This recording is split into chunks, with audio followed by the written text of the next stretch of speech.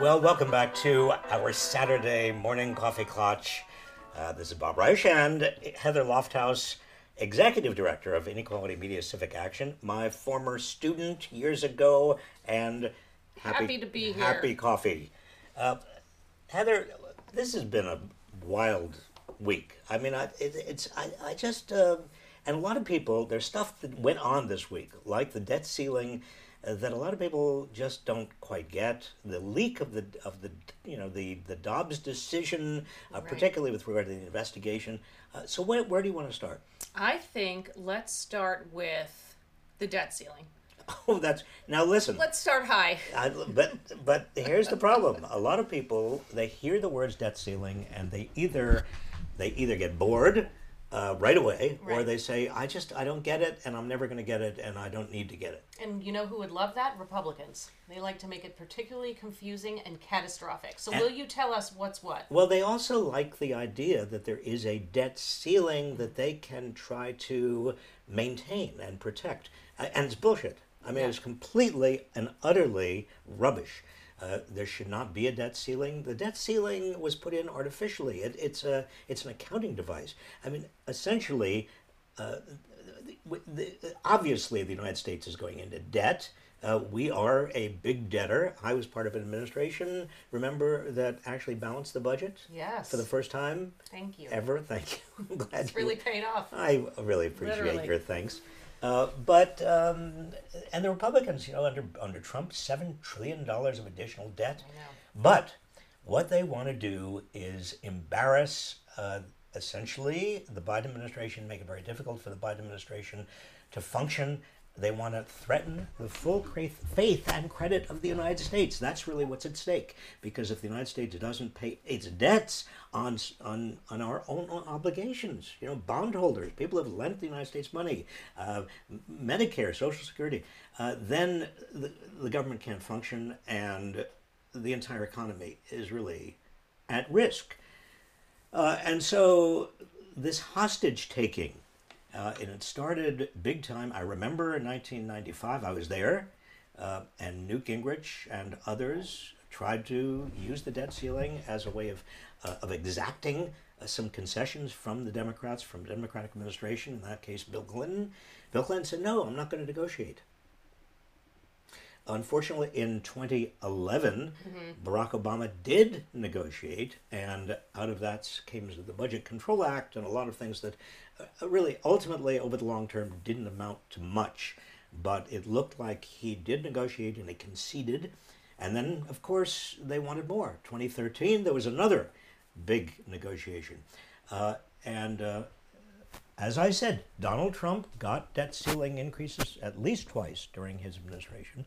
But now, with the Republicans in control of the House, and with the Democrats in control of the Senate and the White House, this is the one issue that Republicans have to essentially get what they want. And we are already at the debt ceiling. Well, so Secretary Yellen said we're going to hit it on Thursday, right? And then, so what does that mean for the average person? We've hit it? I mean, what, do I still get up in the morning? Did you feel the bump? Yeah. Did you hurt your head? But when does it actually, I don't feel as tall. When does it? Well, Tell me she's more. the Secretary of Treasury. The Secretary of the Treasury takes what are known as quote unquote extraordinary measures, and that's basically, again, some accounting techniques to borrow from a fund here, or from a pension, a fund for postal workers, or from whatever little pocket of money you can borrow from, to keep the government functioning, to pay off the debtors, pay off the people around the world. It's not just Americans. In fact, there are a lot of Japanese, a lot of Chinese who are owed money. And that's what's going on. And the Treasury Secretary can probably continue to do that for, I would say, maybe another 4, 5, 6 months. Okay. It's all very iffy. I mean, this is one of the problems. If you're going to get into a game of chicken, if the one side doesn't know when the other side is actually crashing, Right. then the game is not really a very safe game. And what It's about- not a safe game to begin with. Right. What about this talk about prioritization? This is something the Republicans brought up last time around in 2011, 2013. They bring it up again. It apparently was part of the secret deal they made, the House McCarthy, right? crazies with Yeah. McCarthy.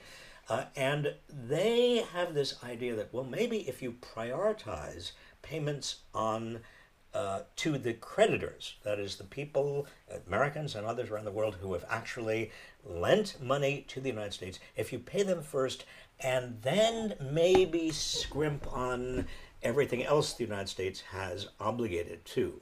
I mean, I'm sorry, Social Security? Social Security, Medicare, Medicaid, Yeah. I mean, highway trust funds, I mean, all kinds of other things. You mean the important things? I mean, air traffic control. Right. Maybe then, as long as you pay off your debtors, you're not officially in default. Oh, well, it's crazy. Yeah. It's also, I mean, it's not that economically crazy realistic, though. because it would mean so much money being taken out of the economy in terms of money that the United States could not spend that you would essentially create a recession almost immediately. Right. Stock market would go crazy. Your 401k package would be worth nothing. Right. But also the idea of rewarding foreign investors Right. in the United States, debt of And foreigners who have choosing them over the Americans. home front. Right. I mean, Chinese debt holders. It's not going to fly politically. Good. And if Biden is smart, and he is smart, and the people around him are smart, Janet Yellen is smart, they're not going to negotiate. Good. Well, Which means they'll raise it. which means the Republicans Ideally. will be forced to raise it. But remember, this is going to come down ultimately to 6 or 7 members of the Republican House Right. joining the Democrats. Ultimately, the end game, yes, they will have to raise it.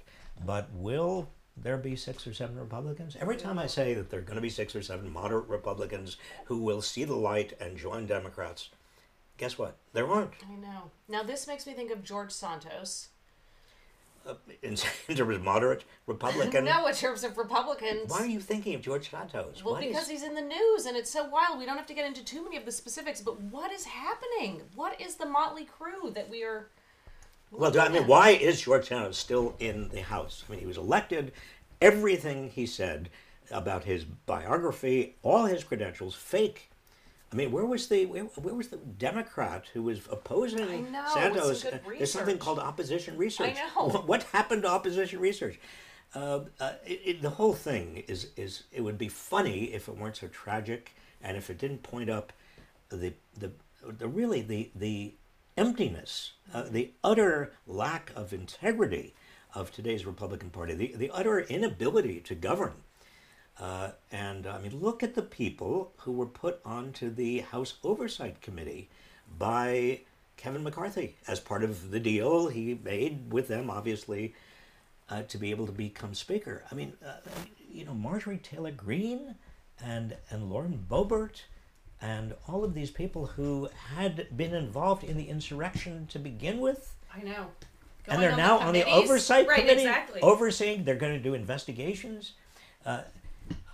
I think this is all ultimately about Donald Trump and helping him with his 2024 bid. I mean, they are going to be part of the kind of chorus line, or the backup band for Donald Trump. They're going to be investigating. They're going to come up with crazy stuff. He's going to use in his campaign. Fox News is going to magnify it.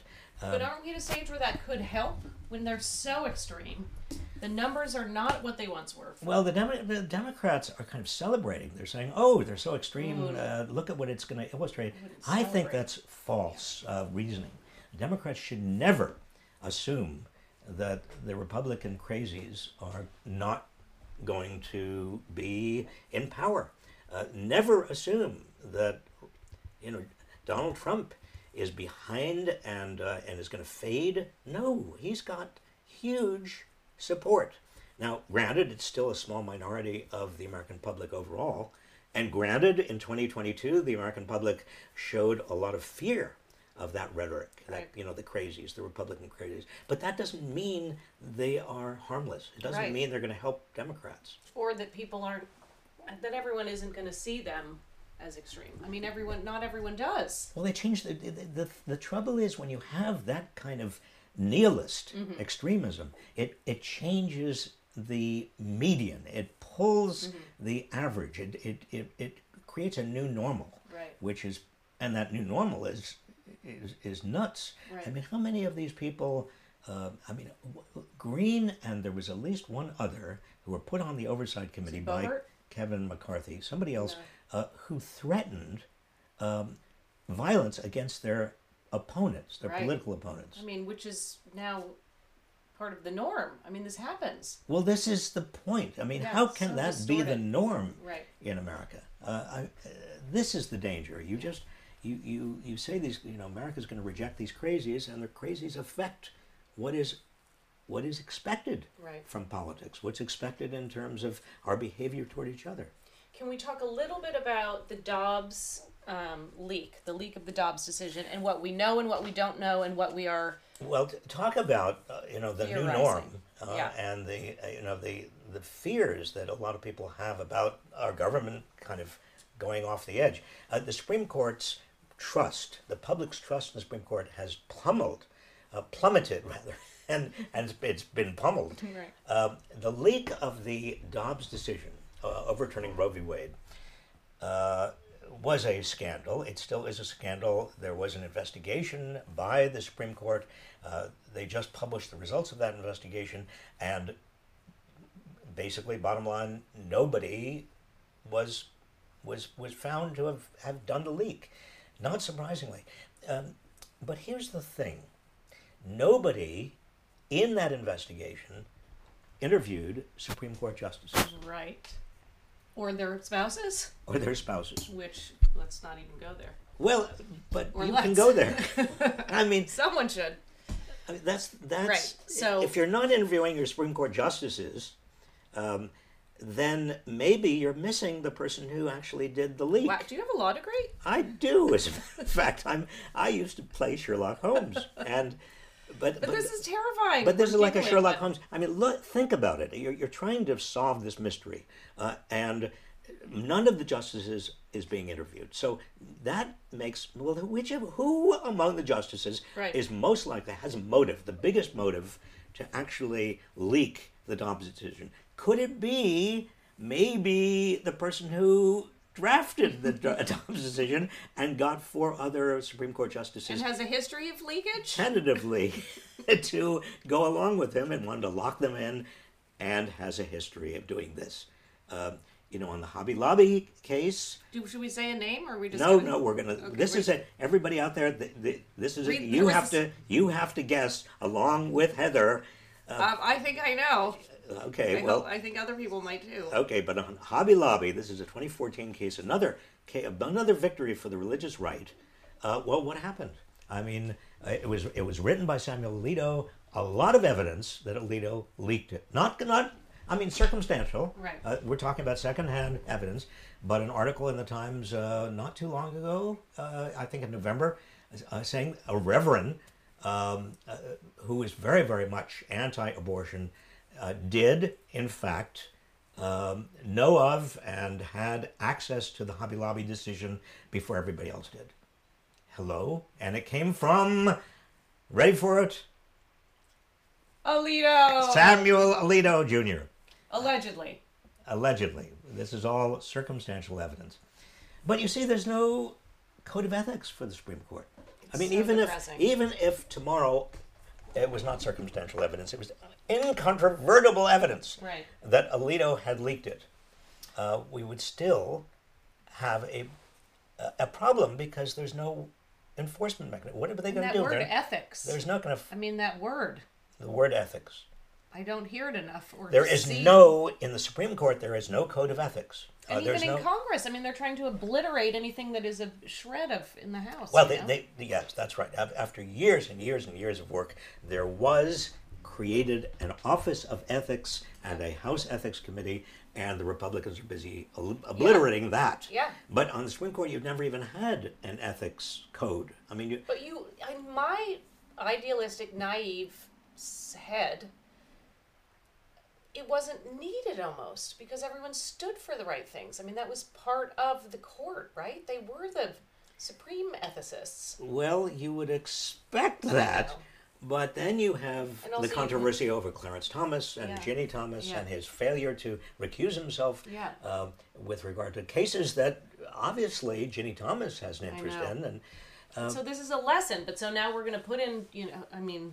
Well, I think it's up to the Chief Justice. It's John Roberts, if he doesn't want to be known as the Chief Justice who presided over the debacle of the Supreme Court, the kind of... the complete loss of public trust. He's got to take the lead on a code of ethics that has some teeth in it. Now, how do you do that? I don't know. I know, especially when people obliterate it. Now, do you have one more minute? I have a minute. Do you have another minute? I have a minute. Yesterday we did an interesting thing where this colleague of ours, Vishal, had gotten all this archival stuff. Vishal, thank you for getting this archival stuff. So you had a pile of photographs delivered, and they were all from the 80s. I think a couple of them from 91. From before you were born. No, I was way born. But this was from the Harvard, but the Harvard when Kennedy I was teaching, teaching at the Kennedy School. And these photographs were, they were amazing. Time capsule. I looked younger. Can we put one in the coffee clutch? Okay, we'll see. Yeah. So besides the fact that I looked younger... But it brought up a lot of memories, right? It did. Good? Yes, I think so. I mean, look, I have been teaching for 42 years, Heather. Yeah. Now, that is long. That is older than you are. No, I'm 45. Okay, so you were 3. I remember that preschool when you taught me. That's right. When I started teaching, you were my best student. Really. God, I love the way you do the alphabet. That little 3-year-old was just... so I've been teaching graduate students and undergraduates for 42 years, and it's coming to a close. Soon, right? And so that's Brandeis, Harvard, and then UC Berkeley for the last... 16 years? 17 years? So I'm starting my last class. In fact, yesterday I started my last class of my last course. Wow. So I was looking at those photographs as a way of making myself really depressed. No, but also it's interesting to look at how you've improved as a teacher, one hopes. I hope. Yeah. I mean, that's why, honestly, that's what we can talk about retirement. But that's why I am retiring from teaching, because I want to leave when I'm still able to do what I consider to be a good job. I don't want to, I don't want to, this is not an ageist comment. I think Joe Biden, if he wants to run again for president, fine. Do it, Joe. Although I don't think he should. Right. but if he wants to, fine. Yeah. But look, I'm 76 years old. I think I'm in good health, knock on wood. I would like to leave the teaching when I can still do it in a way that I'm proud of. And I've seen you, and it requires a lot. I mean, it is 2 hours, it is active, it is technology. It is much more energy, much more savvy than being president of the United States. That's what I was going for. Yeah. And so this is my signal to our president. Can we reserve the right to delve into this in another We clutch definitely or will. 3 or 4? Definitely will. Okay. Heather, it's nice to see you. You too. And the family's good? Everybody's Family's good? decent, yeah. Good. Yeah. Good. Thank you for asking. Well, thank you. Thank you for the coffee clutch. Yes. And we'll have the final cup of coffee, and we will have our little theme song, our little going away theme song. Everybody out there, we appreciate you. We appreciate you joining us. Heather and I look forward to this, and we'll see you next week.